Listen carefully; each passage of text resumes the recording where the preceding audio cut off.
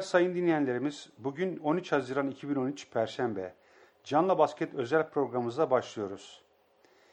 NBA finalinde San Antonio Spurs 2-1 önde, evindeki ikinci maçı bugün oynadı ve maçı 109-93 Miami kazandı. Evindeki ilk maçta 113-74'lük ezici bir skorla kazanan ve bu maçı çok önemli hale getiren San Antonio maalesef 3. galibiyeti alamadı. LeBron James son 2 maçta çok etkisizdi. Bugün maçtan önce yaptığı açıklamada patlayacağını ve iyi bir oyun çıkaracağını söylemişti ve sözünü tuttu. Maça Miami, Mario Chalmers, Dwayne Wade, LeBron James, Chris Bosh ve Mike Miller'la başladı.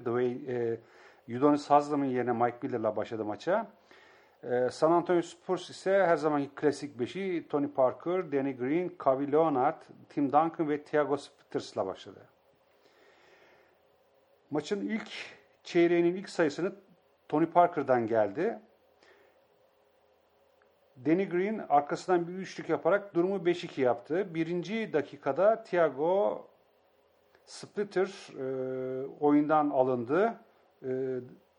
Koç Greg Popovich takımı kısalttı. Bunun yerine Gary Neal'ı aldı. Ve Gary Neal girer girmez yaptığı üçlük baskette skoru 10'a 3'e getirdi. Ve 5. dakika 15-5 10 sayılık San Antonio Spurs üstünlüğü vardı. Ve bu esnada Miami mola aldı. Moladan sonra Miami oyun kurucusu Mario Chalmers'ı değiştirdi. Cole girdi ve bu değişiklik Miami'ye bir ateşleme getirdi. Hemen oyunu hızlandırdılar ve arka arkaya 4 sayıyla durumu 15-9'a getirdiler. 7. dakikada 17-11 ve Greg Popovich de ilk molasını aldı. Bu ana kadar yapılan 9 sayının 8'ini Dwayne Wade yaptı. 9. dakikada LeBron'un sayısıyla durum 19-19 eşitliğe geldi. 10. dakikada LeBron'un sayısıyla ilk kez Miami 23-21 öne girdi ve ilk çeyrek 29-26 Miami'nin üstünlüğüyle kapandı. İkinci periyotta da ilk sayıyı bulan Miami'den Udonis Haslam oldu. İkinci periyotta LeBron James ve Dwayne Wade takımın skorunu üstlendiler ve 3. dakikada 37-28'lik 9 sayılık bir üstünlük ele geçirdiler. Bu ana kadar da San Antonio Spurs 8 top kaybı yaptı ki bu ileriki periyotlar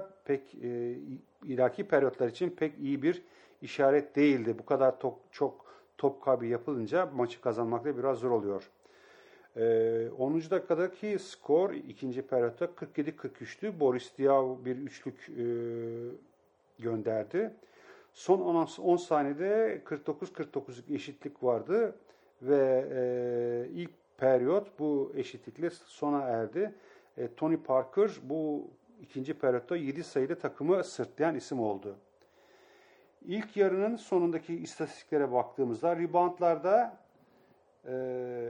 18-18 her iki takımda. Asistlerde aynı 11'er asist yapmış her iki takım. Top çalma Miami 5, San Antonio 2. Top kaybı Miami 4, San Antonio 9. İşte bu çok açık bir şekilde ortaya çıkıyor. Bloklarda da 3 blok Miami, 2 blok San Antonio'nun var.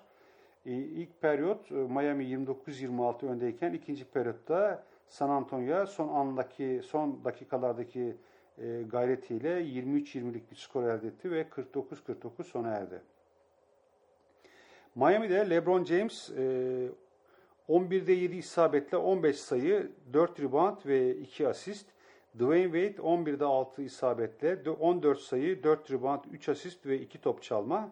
Chris Bosh ve Ray Allen da 8'er sayıyla Miami'yi sırtlayan oyuncular oldu.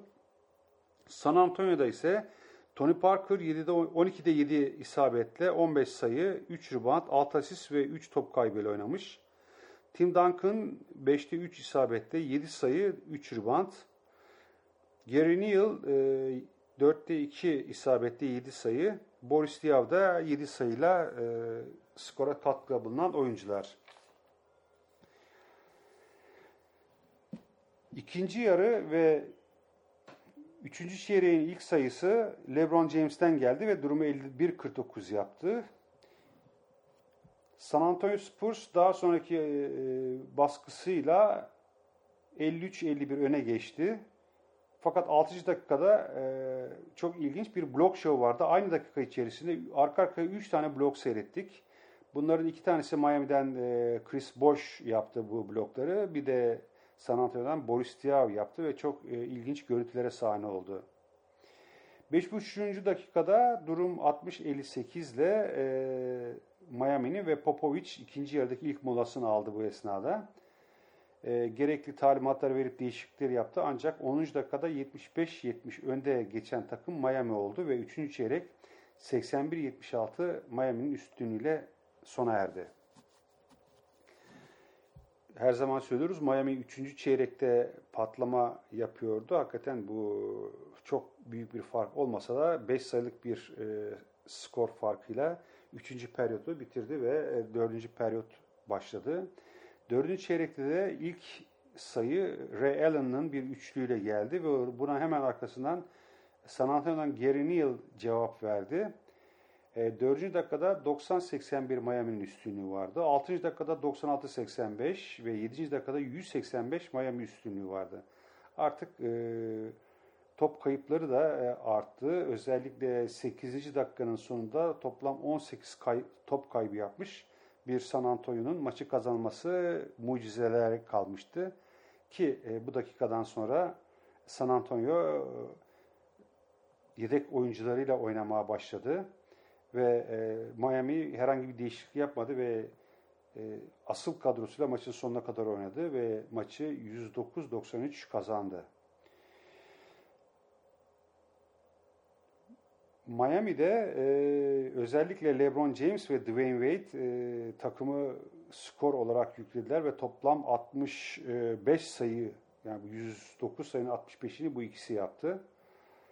San Antonio'da ise söylediğimiz gibi top kayıpları ile maçı verdi. Ayrıca Tony Parker'ın ikinci yarıda hiçbir skor üretememesi, Manu Ginobili'nin çok kötü bir gününde olması ve diğer oyuncuların yeterli katkıyı verememesi, özellikle hangi sebeple bilmiyoruz, 4. çeyrekte Danny Green'in pek oynamaması bu mağlubiyetteki nedenlerden olabilir, sayılabilir mazeret olarak. Evet, bunları söyledikten sonra şimdi maçın genel istatistik durumuna bir bakıyoruz. Reboundlarda Miami'nin 41-36'lık bir üstünlüğü var. Asistlerde 23-21 önde olan gene Miami. Top çalma, Miami 13 top çalmış. San Antonio ise sadece 5 top çalabilmiş. Top kayıplarında Miami 9, San Antonio 18. Bloklarda da Miami'nin 7, San Antonio'nun 4 bloğu var. Daha önce söylediğimiz gibi reboundlarda eğer üstünseniz, top çalmalarda üstünseniz ve bloklarınız da fazlaysa bu sizin iyi savunma yaptığınızı, ondan sonra maçı kazanmak için daha arzulu olduğunuzu gösteren önemli belirtiler. Bu istatistikleri verdikten sonra takımlarındaki oyuncuların istatistiklerine geçiyoruz kısaca. LeBron James 33 sayı, 11 rebound, 4 asist ve 2 blokla takımın en skorer oyuncusu. Onu Dwayne Wade takip ediyor. 32 sayı, 6 rebound, 4 asist ve 6 top çalmayla. Hakikaten bugün Dwayne Wade takımın en iyi oyuncusuydu. Chris Bosh ilk başlarda iyi değildi fakat sonradan oyuna dahil oldu. 20 sayı, 13 rebound, 1 asist, 2 top çalma ve 2 blokla oynamış.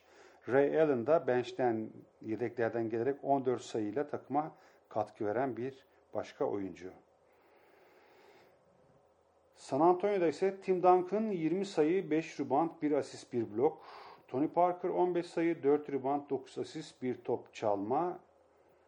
Ki yani biraz önce söylediğim gibi ikinci yarıda hiç sayı üretemedi. Gary Neal 13 sayı, 3 rebound. Kawhi Leonard ise 12 sayı 7 reboundla maçı tamamlamış.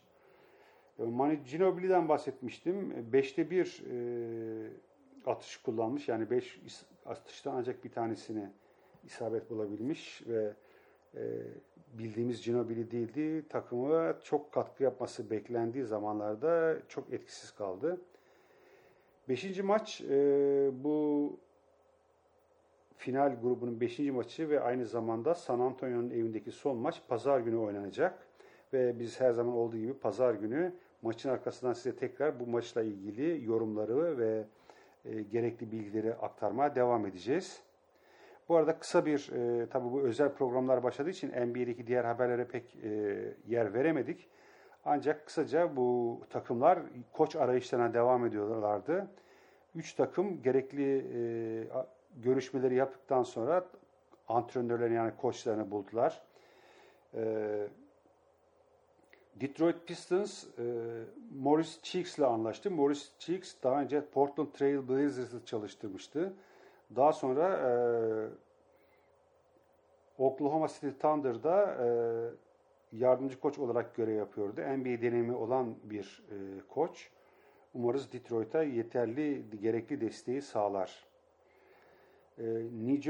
Brooklyn Nets ise geçen programda emekliye ayrıldığını söylediğimiz Jason Kidd ki bir zamanlar New Jersey Net ismi New Jersey Net'ken bu takımda da oynadı. NBA finali oynadı. Brooklyn Nets'te Jason Kidd'le anlaştı. Kidd ve Jason Kidd gelecek sezon Brooklyn Nets'i çalıştıracak. Son olarak da ligin en zayıf takımlarından Charlotte Bobcats eski New York oyuncularından daha sonra Orlando'da yardımcı koçluk yapmıştı. Patrick Ewing ile anlaştı. Patrick Ewing gelecek sezon Charlotte Bobcats'i çalıştıracak. Evet değerli dinleyenlerimiz, bugünkü programımızı burada sonlandırıyoruz. Pazar günü tekrar birlikte olmak üzere. Hepinize iyi günler diliyor ve varsa sorularınızı bekliyoruz.